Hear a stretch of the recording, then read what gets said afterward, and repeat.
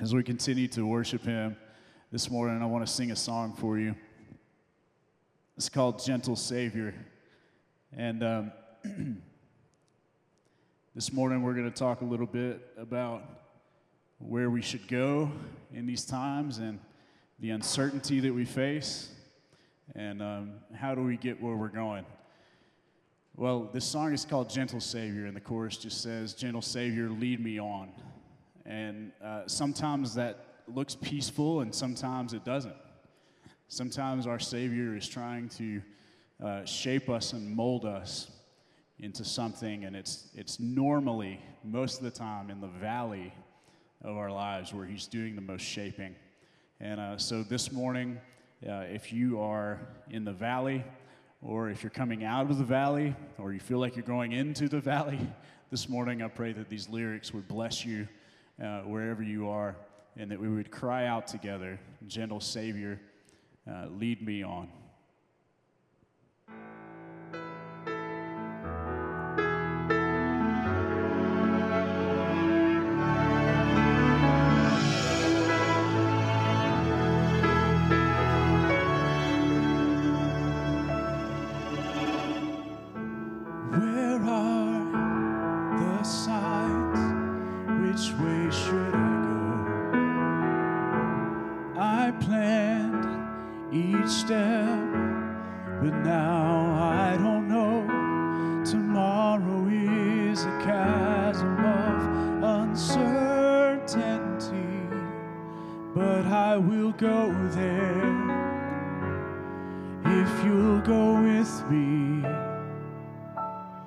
Gentle Savior,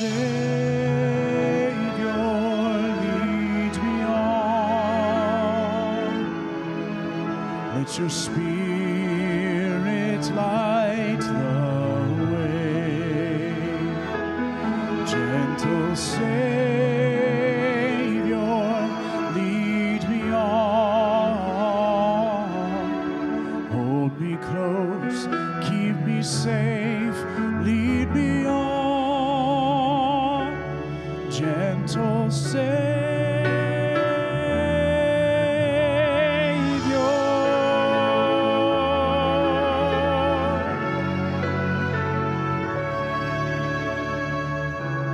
Why can't I walk away from my regrets?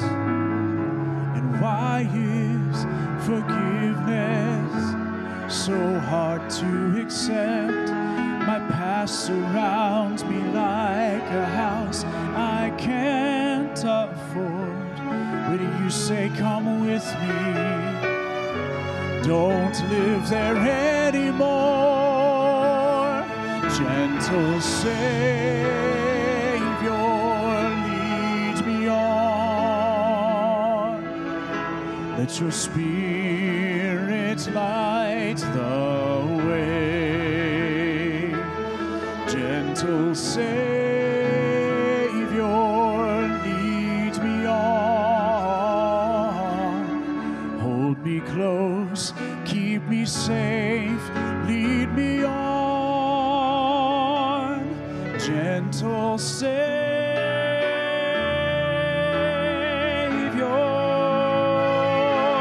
And when I reach the valley, every soul must journey through, I'll remember then how well you know the way.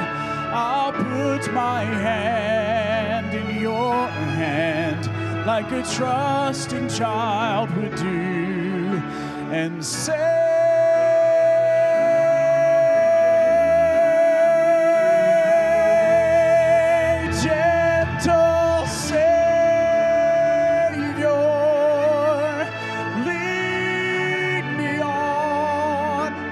your Spirit light the way. Gentle Savior, lead me on. Hold me close, keep me safe, lead me on. Gentle Savior.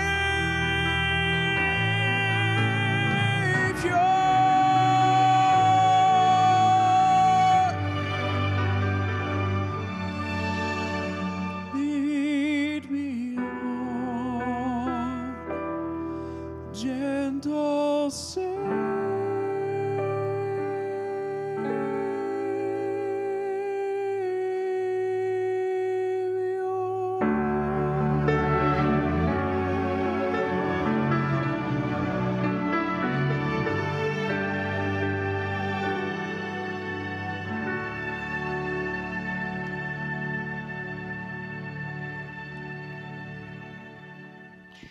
Well, that's what makes a difference right there, is letting the Savior lead us on by His Spirit. And that's what we need today in the United States of America. In this nation, we need to be led by the Spirit of God. If you have your Bibles this morning, I want to encourage you to find Isaiah chapter number 58. Isaiah chapter number 58. And while you're finding your place there in Isaiah chapter number 58, I want to ask you a question while you're finding that place in your Bible. Have you ever thrown your back out? I mean, several years ago, I was putting on my socks, and when I put my sock on, something caught in my back, and I'm telling you what, I went down for weeks and weeks and weeks. It was terrible when my back went out. Has that ever happened to you? Ever thrown your back out? Let me ask you this.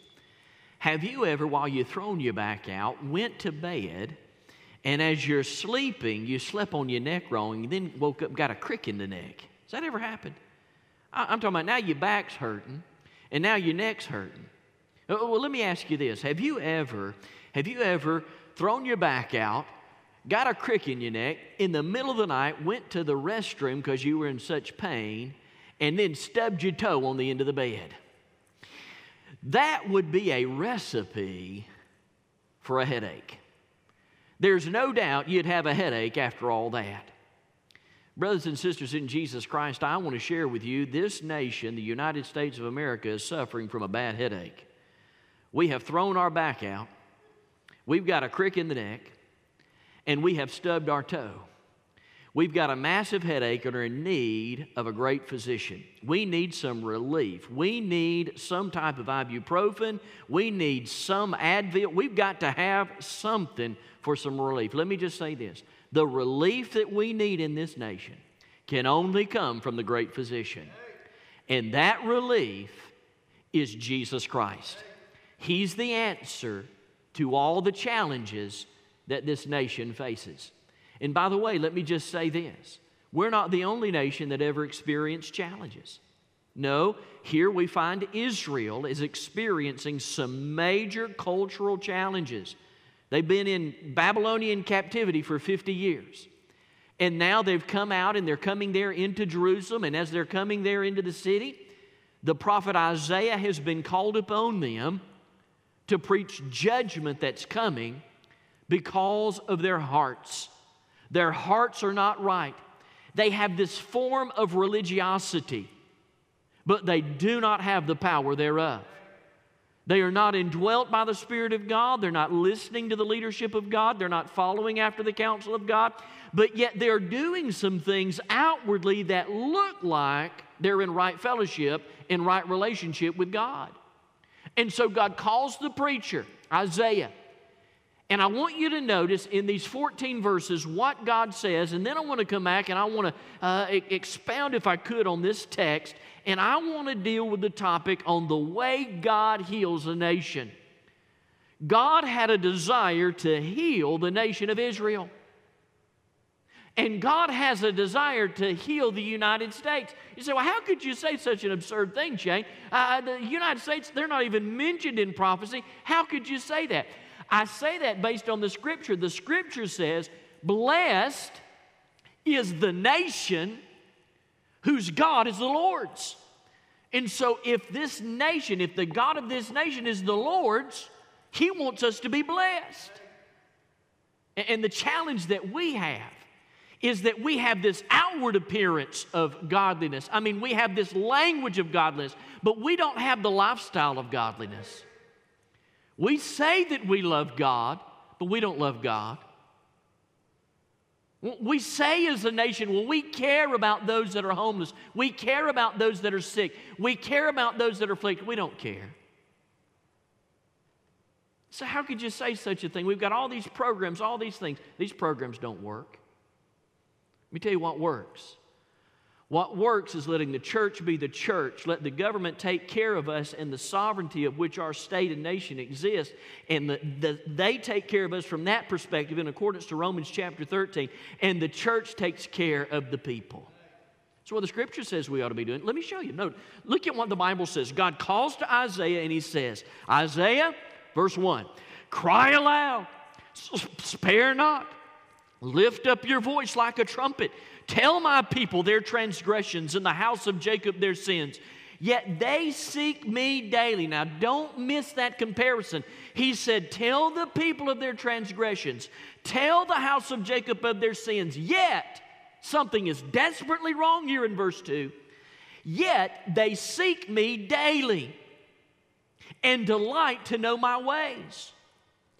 And as a nation that did righteousness and did not forsake the ordinance of their God. They ask of me the ordinance of justice, yet they take delight in approaching God. Why have we fasted, they say, and you've not seen? Why have we afflicted our soul and you take no notice? In fact, in the day of your fast, you find pleasure and exploit all of your labors. Indeed, you fast for strife and debate and to strike with the fist of wickedness. You will not fast as you do this day to make your voice heard on high. Is it a fast that I have chosen? A day for a man to afflict his soul? Is it to bow down his head like a bulrush and spread out sackcloth and ashes? Would you call this a fast and an acceptable day of the Lord? Is this not the fast I have chosen? To loose the bonds of the wicked, to undo the heavy burdens, to let the oppressed go free, and that you break every yoke. Is it not to share your bread with the hungry, and that you bring your house to the poor who are cast out? And when you see the naked, that you cover him, and not hide your own from your own flesh? Then your light shall break forth like the morning. Your healing shall spring forth speedily, and your righteousness shall go before you. The glory of the Lord shall be your rear guard. Then you shall call, and the Lord will answer. You will cry, or you shall cry, and He will say, here I am.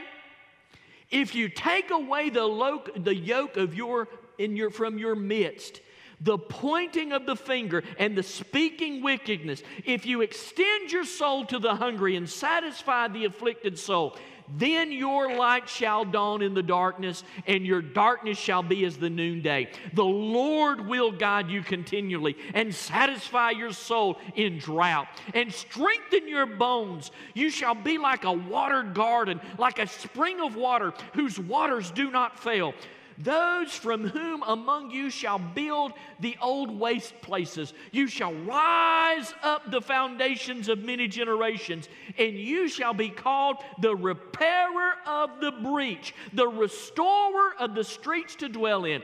If you turn away your foot from the Sabbath, from doing your pleasure on my holy day, and call the Sabbath delight, the holy day of the Lord honorable, and shall honor Him, not doing your own ways, nor finding your own pleasure, nor speaking your own words, then you shall delight yourself in the Lord, and I will cause you to ride on the high hills of the earth and feed you with the heritage of Jacob your father. The mouth of the Lord has spoken, period. Can you believe this text? Wow. I'm telling you, Isaiah did not hold back. He couldn't. I mean, Jeremiah said as a prophet, it's like the word of God was shut up in his bones, and it just was going to come out. And you see Isaiah, he was the same way. He could not. He had to proclaim what God had said. And in doing so, we see some things here in this passage of Scripture that are worth noting. It's worth noting that in verses 1 and 2 here, we see this contrast. This contrast was that outwardly they sought the Lord, but inwardly they still worshiped their own idols. They still had a little bit of that 50-year Babylonian empire inside of them. And so they still had this outward appearance that they loved God, but inside they were worshiping idols. Number two, the second thing you can't help but notice contextually is found in verses 3 through 5, where we see that they weren't fasting to seek God, but to prove a point. Their fast was outward and not inward. And remember, the New Testament says over in Matthew chapter 6, verse 16, we fast, the affliction that we have on our soul is for the inside, not for the outside. We don't fast and sink in our cheeks to walk around and people recognize and think, oh, they're fasting. No. It's a matter of the heart. And so we also see again, you can't fail but see it in verses 6 through 14. When they fast as God wants, when they fast with a right heart attitude, they become empathetic. They start putting themselves in other people's shoes. And then they start becoming sympathetic. They start seeing needs as they truly are. And then they become prayerful as they begin to meet the needs of others.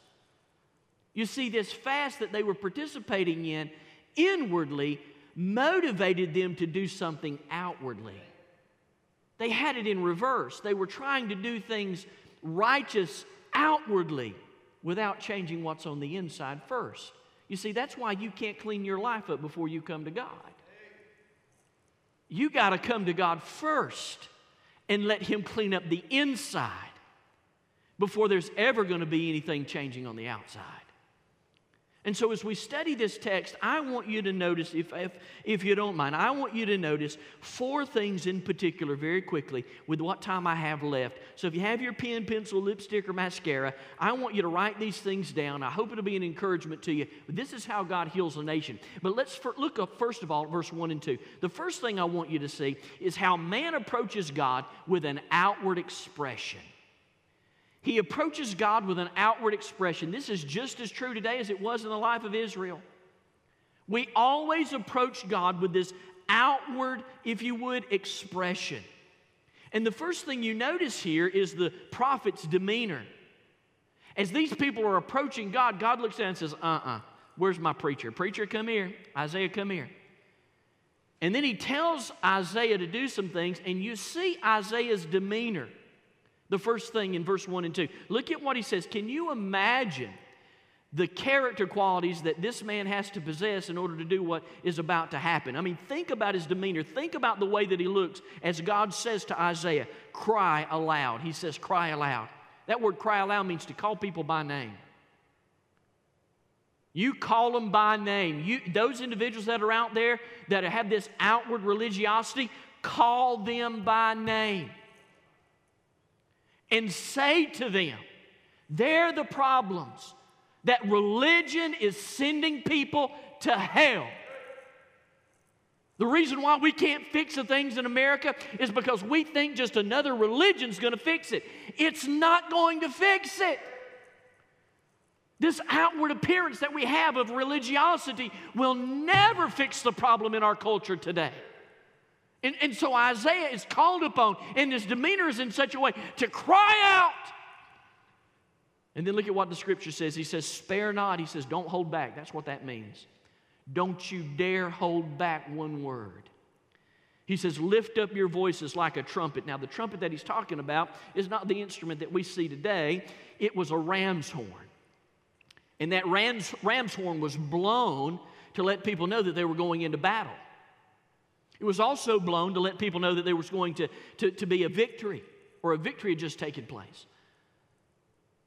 We don't use ram horns today, but many years ago we used to use them little triangular bells. You know, we'd ring those bells when it was time for supper. It's an announcement. It's that something is happening. It's to get everybody's attention. And so that's what God's telling Isaiah. Get everybody's attention. Lift up your voice like a trumpet, like a horn that we're going to war, that we've got something very important to announce because this is important.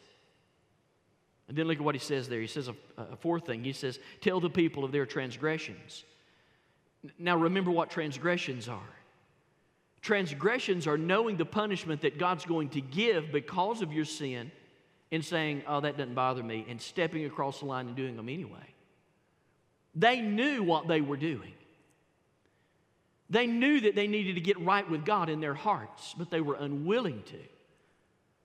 You see, they wanted to come to God, and they wanted God to do a work in their lives on their terms, not on God's terms. You see, that's the same problem that Cain had. And what did Cain end up doing to his brother Abel? He killed him because he wanted God to work on his own terms. We can't let God work on our own terms. We've got to come His way. And so he says, tell the people of their transgressions. That is, tell them of their rebellion. They know what they're supposed to do, but they're going against God's will anyway. And there was this rebellion towards individuals. That is the way they treated each other. Is that not America? How about this one? There was a rebellion, nation against nation. Does that not describe America? I mean, we're at war with everybody right now. And then there was this rebellion against God Himself. We're not going to do it God's way. We're going to do it our way. And God tells Isaiah, tell the house of Jacob their sin. He gets very specific and he says, point out the punishment for their sin. I'm telling you what, if we don't come God's way and we try to do things our own way, not only will judgment continue to rain down upon our nation right now, ultimate judgment will come, and those without Jesus Christ die and go to an everlasting hell. We see the prophet's demeanor. But you also see in verse number 2 the people's demise. When you get to verse number 2, in verse 2, we see how this death is approaching the children of Israel through their pride. And when you see the people's demise, look at what the Bible says. The Bible says that here they are, there's still this daily attention that they want from God. They have convinced themselves that they're right with God. Look at what the Scripture says. Let me point it back in verse number 2. Underline that word yet. You see that? That means there's a major problem. He just talked about transgression. He just talked about sin. I mean, he said they're crossing the line intellectually and they know that they're crossing the line. He says, yet their demise is that they seek me daily. They don't want to have a heart change. They just want to keep coming to me the way they're coming. There's this daily attention that they want me to give them, God says.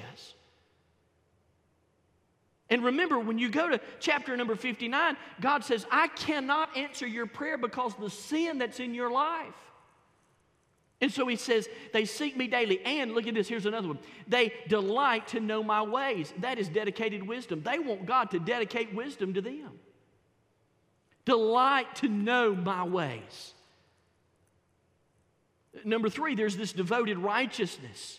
Look at what he says in the text. He says, as a nation that did righteousness. Oh, we did what was right. Oh, we did what was right.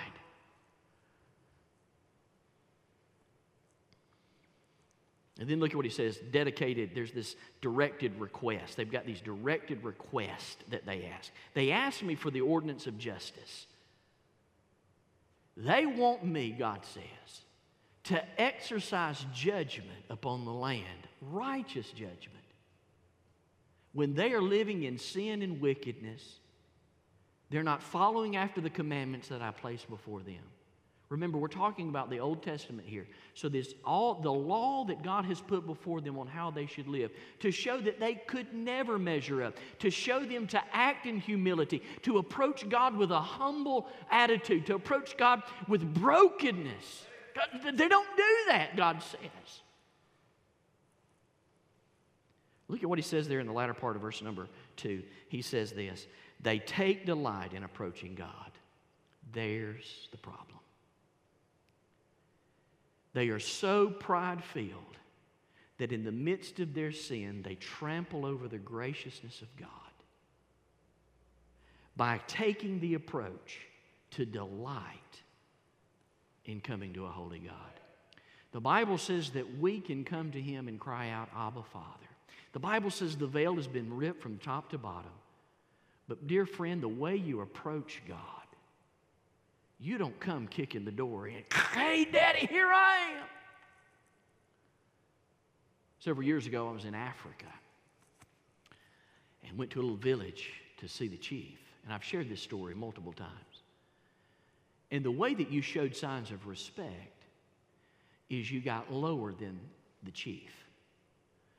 which is fine for me. I'm 5'8" and shrinking every year. But for the taller folks, it was a little bit harder. But if you had a short chief that you were seeing, you had to get down low. You had to get low. And one of the forms of respect by getting down low, you got down low and you clapped your hands. And you waited for the chief to see that you're sincere in your respect. And he would reach down and he would pick you up and say, talk to me face to face. If we'll take the time to respect an earthly chief like that,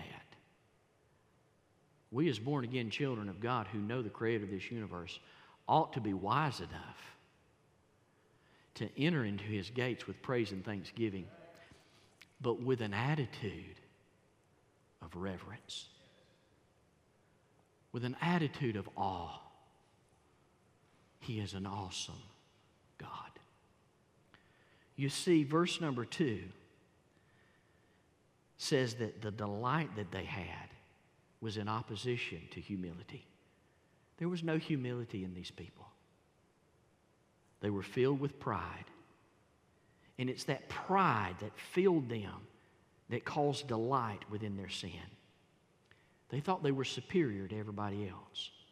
It gave the appearance of righteousness, but it lacked humility. And remember what pride does. Pride will rot you from the inside. Proverbs chapter number 6, verses 16 through 19. I don't have time to go over there, but you could look at it. Proverbs 6, 16 through 19. The Bible says, these 6 things the Lord doth hate. Yea, 7 are an abomination. And the first one, he says, is a proud look. He's referring to the pride of an individual that has infiltrated his soul in such a way that now it has manifested itself in his countenance. And he looks at people through the eyes of pride. I'm better than you. God says, this is your problem. There's this inward problem. And then not only do we see in this passage of Scripture this outward expression, God reveals this inward problem in verse 3 and 4. Look at what he says in verse 3. He says, why have we fasted then, they say, and you've not seen us? Why have we afflicted our souls and you hadn't taken any notice? In fact, in the day of our fast, you find pleasure and exploit your laborers. Indeed, you fast for strife and debate and to strike with the fist of wickedness. We see here that as God is revealing this inward problem, and as God reveals this inward problem in verse 3 and 4, he wastes no time in pointing out specifically what their problems are. Number one, the first thing you see, their problems is their intentions. Do you see what the Bible says? He says, you find pleasure, the Bible says.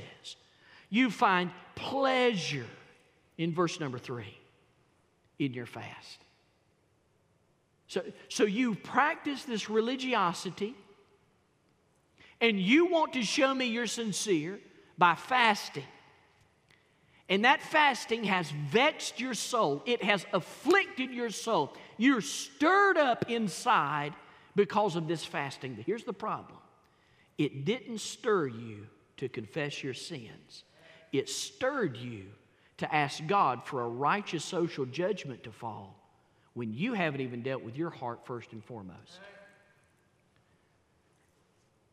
So he says there's a problem with your intentions, first of all. Number two, the second thing he says is there's a problem with your actions. Look at what he says in the text again in verse number 3. He says, not only, in fact, on the day of your fast you find pleasure, he says, and you exploit all your laborers. Here is their actions. Their actions are exploitation. The reality was that on any given day, when they fasted, they still demanded unrealistic results. And these unrealistic results was forecasted to their employees. And God says, I'm not going to accept your fast because you treat people the wrong way. Deal with your heart. If we want God to change and heal our nation, we've got to deal with our heart. Racism is not a skin color issue, it's a heart issue. And number 3, he talks about their tactics. He says there's a problem. God is revealing this inward problem. He says inside of you, your intentions are wrong, your actions are wrong, and your tactics are wrong. Look at what he says. He says there in the text. He goes on to say in verse number 4, indeed, you fast for strife. Indeed, you fast for debate. Indeed, you fast to strike with the fist of wickedness. The word strife there means the controversial problems where they want their way and not God. You're so concerned about having it your way, you're not listening to what God's saying. And it's causing this strife, not only amongst lost people, but it's causing strife amongst believers. He says it's also causing debate. That is, this debate is contention by not following through with what God says. You don't debate you don't debate the Word of God. You know, people say, God said it, I believe it, that settles it. No, there's only one problem, the part where you put yourself in that conversation. God said it, that settles it. It doesn't matter what you believe or not. So you either get on board with God or you have your own way. But know this, in having your own way, God's going to have His way in you. So there's this debate going on in the nation, in their tactics. So what we'll do, he says, is here's what the children of Israel are saying. We're going to be controversial in our problems. And through that controversy, we're going to debate and see if we can't split the nation. And then the natural outcome of that will be, look at what he says there. It's right there in the text. Here's where we're at in America. To strike with the fist of wickedness. Just beat everybody up. But we will go against civil law. This is the problem with our sin-sick American nation today. We are strife-ridden. We are debate-driven. And we're fighting each other. When really the problem is a problem of the heart. Notice the end of verse number 4. He says there in verse number 4 in the end, he says, you will not fast as you do this day to make your voice heard on high. He says, you want to do it your way. I'm not going to listen. I'm not going to listen. And then watch this, number 3. Here, I've got to hurry. I'm running out of time. Can you believe how quickly? Look at your watch. See, it goes fast, doesn't it? Here's the third point. God gives an upward instruction. God's not one to say, okay, here's the problem, and then turn around and walk away. He says, okay, here's the internal problem that you have. It's a matter of your heart. But then he gives instruction from up on high. Here's what you need to do about it. Look at what he says in verse number 5 and following. He says, is this the fast I've chosen? A day for a man to afflict his soul? Is it to bow down his head like a bulrush? That's a cattail, by the way. You ever seen a broken cattail? It gets too heavy and the wind blows, it dies. It has no life. And so God is saying here, he says, is that really what I want with fasting? Is that what true humility looks like a cattail bent over? It's dead. Look at what he says. He says, how about this? Do you think that I find it great that you spread out sackcloth and ashes? You think I'm moved by that, God says? This outward appearance of you falling down on your face, bent over like a cattail, and sackcloth and ashes all over the place. Do you really think that I can't see inside your heart? Do you really think you're fooling me? He says, would you call this a fast? Here's what he says. And an acceptable day to the Lord. You see the upward instruction. What's the upward instruction? The upward instruction is stop paying attention to the outside and start getting the inside right. Start getting your heart right, he says. Quit trying to pass a new law. Quit trying to make everybody get along. Quit trying to legislate morality and get your hearts right. That's what he said. It's in the book. And remember, he told Isaiah to cry it loud. He said, don't hold back. And then watch number 4. Here's the last one. I got to close. I'm out of time. Man sees a downward result. So when there's religiosity being portrayed in the life of a believer who says he loves God but doesn't do what God wants, does it his own way, and that individual's not having their prayers answered, God keeps saying no, no, no, or ignoring you, and we fast asking God to do something great, we still don't hear an answer. And so we say, well, he doesn't care about us. We shake our fist at God and run away, when all the while it's a heart problem. And all God's saying is fix your heart. You want me to answer your prayer? Fix your heart. Get your heart back in tune with me. And so here's the results. When you do it God's way and you get your heart right with God, look at what happens in verses 6 through 14. Can you believe this? This is what we want to see in America. But the only way we're going to see it is to individually get our hearts right with God. He says, is this not the fast that I have chosen? So in essence, he's going, now let me tell you the fast that I'm really looking for. Here's the fast that I would love to answer for you. Here it is. To loose the bonds of wickedness. Is there wickedness in your land? I want to take that wickedness. I want to loosen it. I want to get rid of it. I want it to go. The bonds that you're under, I want those bonds to fall. Number 2, to undo heavy burdens. What kind of burden are you under? I can lift that burden, God says, if you'll fast with the proper heart. To let the oppressed go free. Is there anybody in the nation that feels oppressed? Jesus says, come to me, all ye that labor and are heavy laden, and I will give you rest. In fact, he says, and not only that, he says, I'll break the yoke you feel like is upon you. I'll take it off of you. Is it not to share your bread with the hungry? That nobody go hungry? We talk about in our world today, in our nation, all these problems that we have concerning homelessness and hunger. But what are we willing to do about it? We ought to feed the hungry.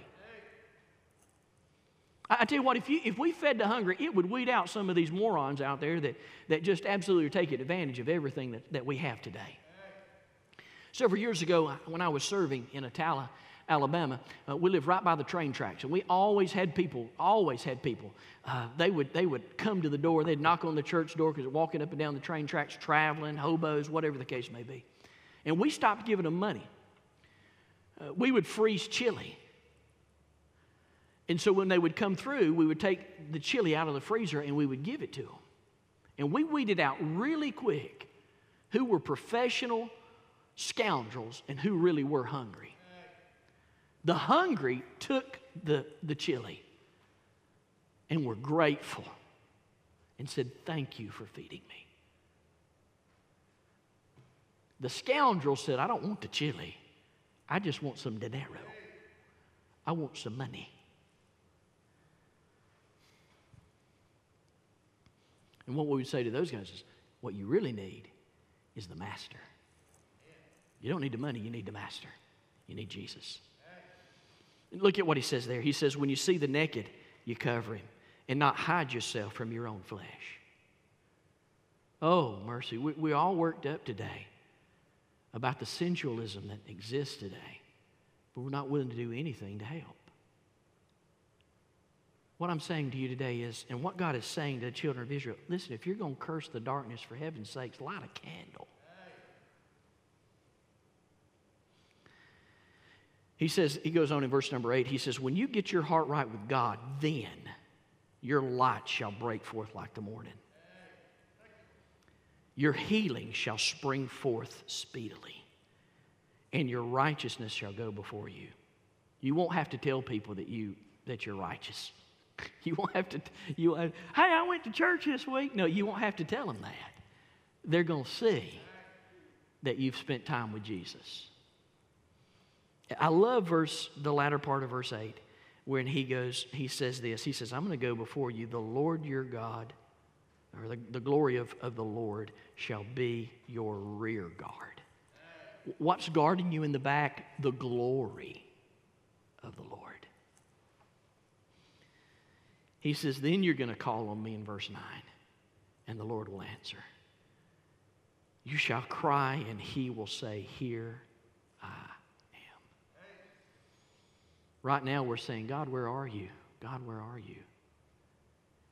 Yet when we get our hearts right and we start listening to him, we hear him say, here I am. Here I am. Can you hear him? Can you hear him saying, here I am?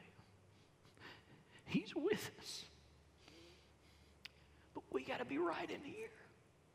Watch this. Let me show you this. I've got to close. I'm out of time. I'm done.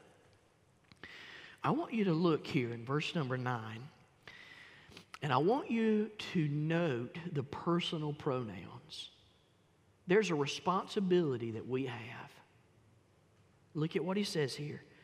He says, if you take away the yoke from your midst, I got a responsibility to get this yoke off of me. How do I get this yoke off of me? How do I get it? In fact, he says, get it out of your midst. How do I get it out of my sight? I have this responsibility. I get my heart right. Look at what he goes on to say. The pointing of the finger and the speaking of wickedness. Stop that. Get your heart right.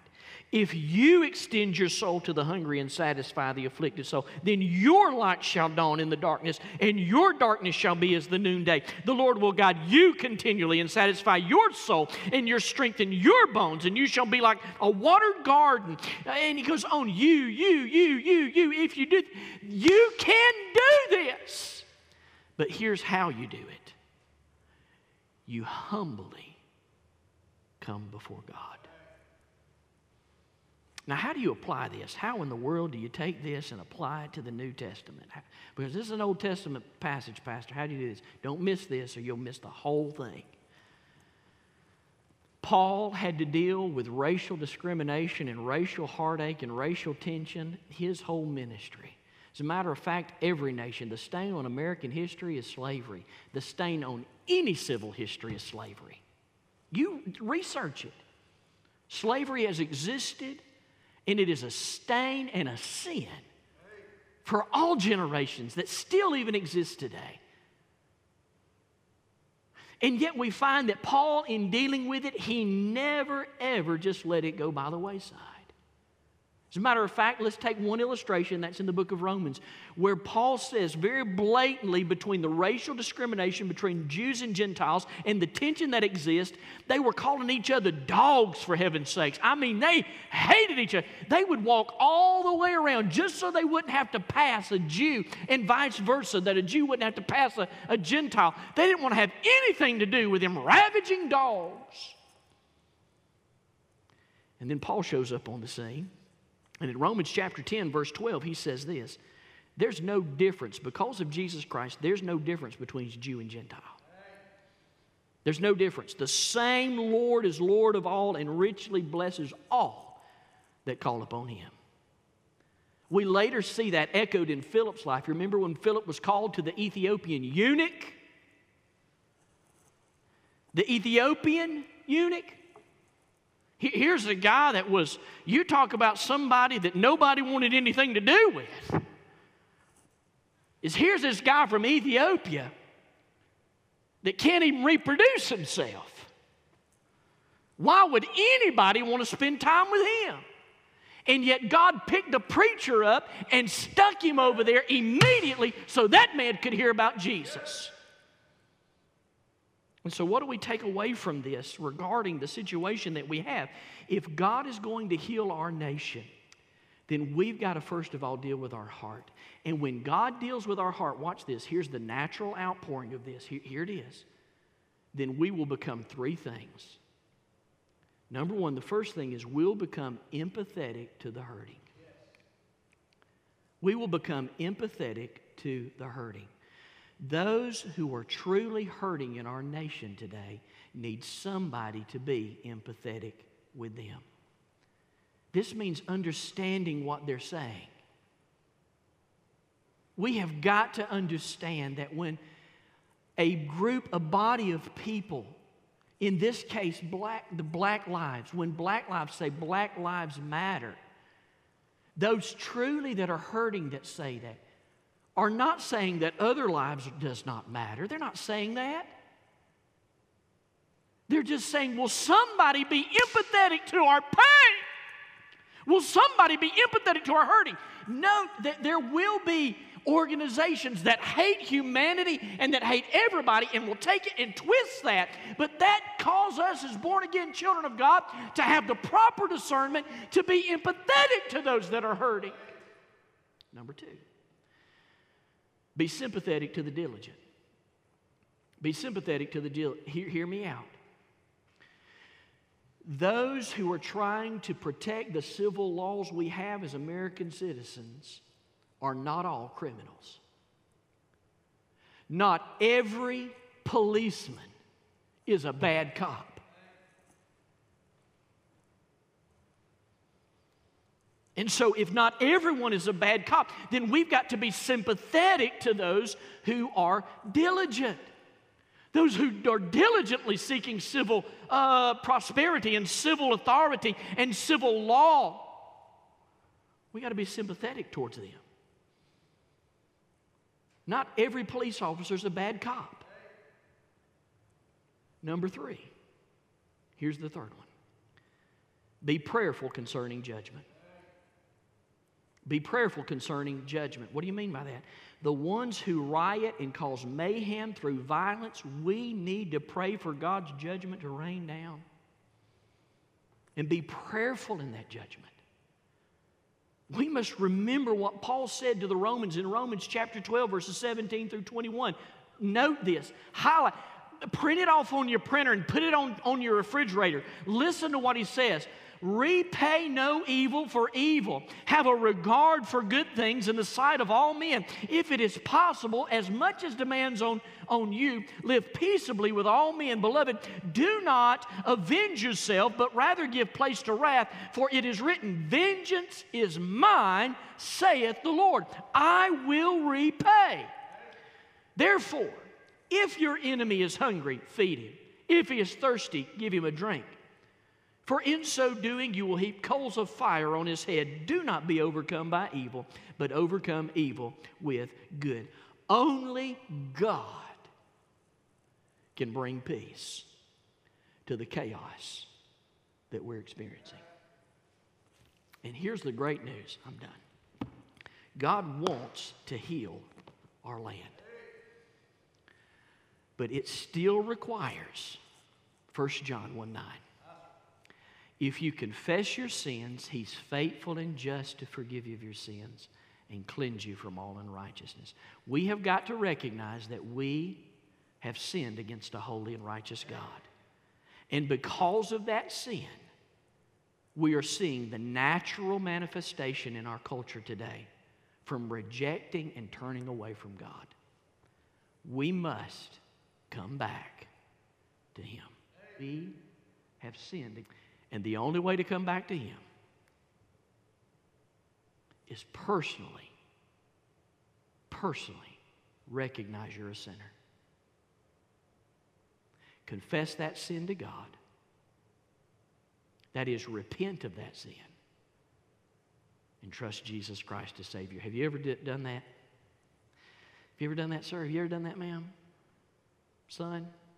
Daughter, have you ever done that? I want to ask you to do that today. I want to ask you to start today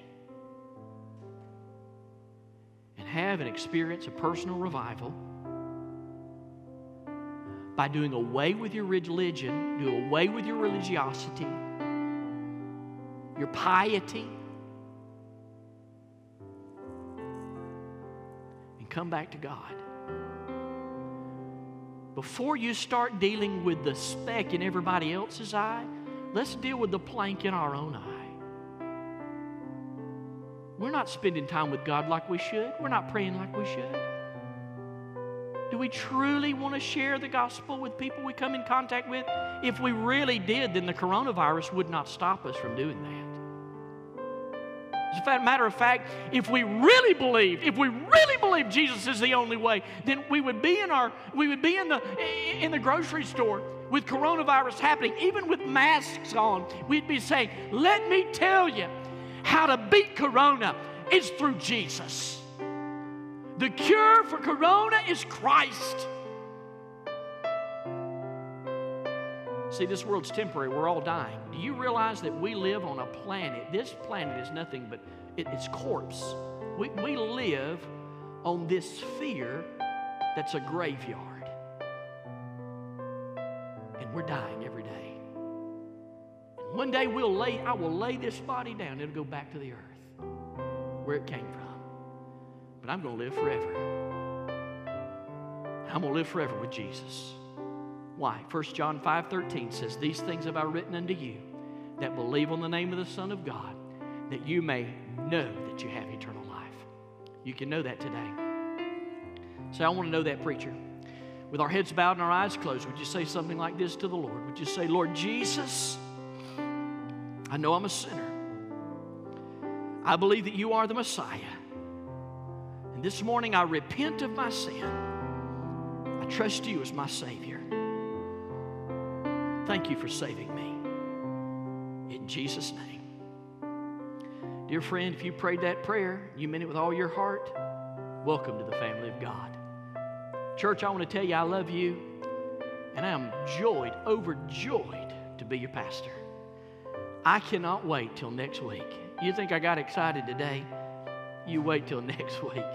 If you haven't signed up for one of our services, we still have some space available. Remember, we close the service signing up for the service on Friday at 12 o'clock. So you've got till Friday at 12 o'clock to sign up. And I need you to sign up because we need to know so we can make preparations for you coming. I love you. God bless you. Have a blessed week. Thank you so very much for tuning into our broadcast today. It is the purpose of Maysville Baptist Church to love God, love others, and serve the world. One of the ways that we serve the world is broadcasting this program all over the world through the internet. I want to tell you what a joy it is to have you tune in today. Maybe at the end of the service you prayed and received Jesus Christ as your personal Savior and Lord. Several years ago, I wrote a book entitled My First Week. I would love to send you a copy of this book to help you on your brand new journey as being a born-again Christian. If you'll just reach out to me via our website, send me an email, or maybe even call the church. I'd be glad to drop this in the mail and send it to you. May the Lord bless you for tuning in. I hope to see you next week, and thank you for being with us at Maysville.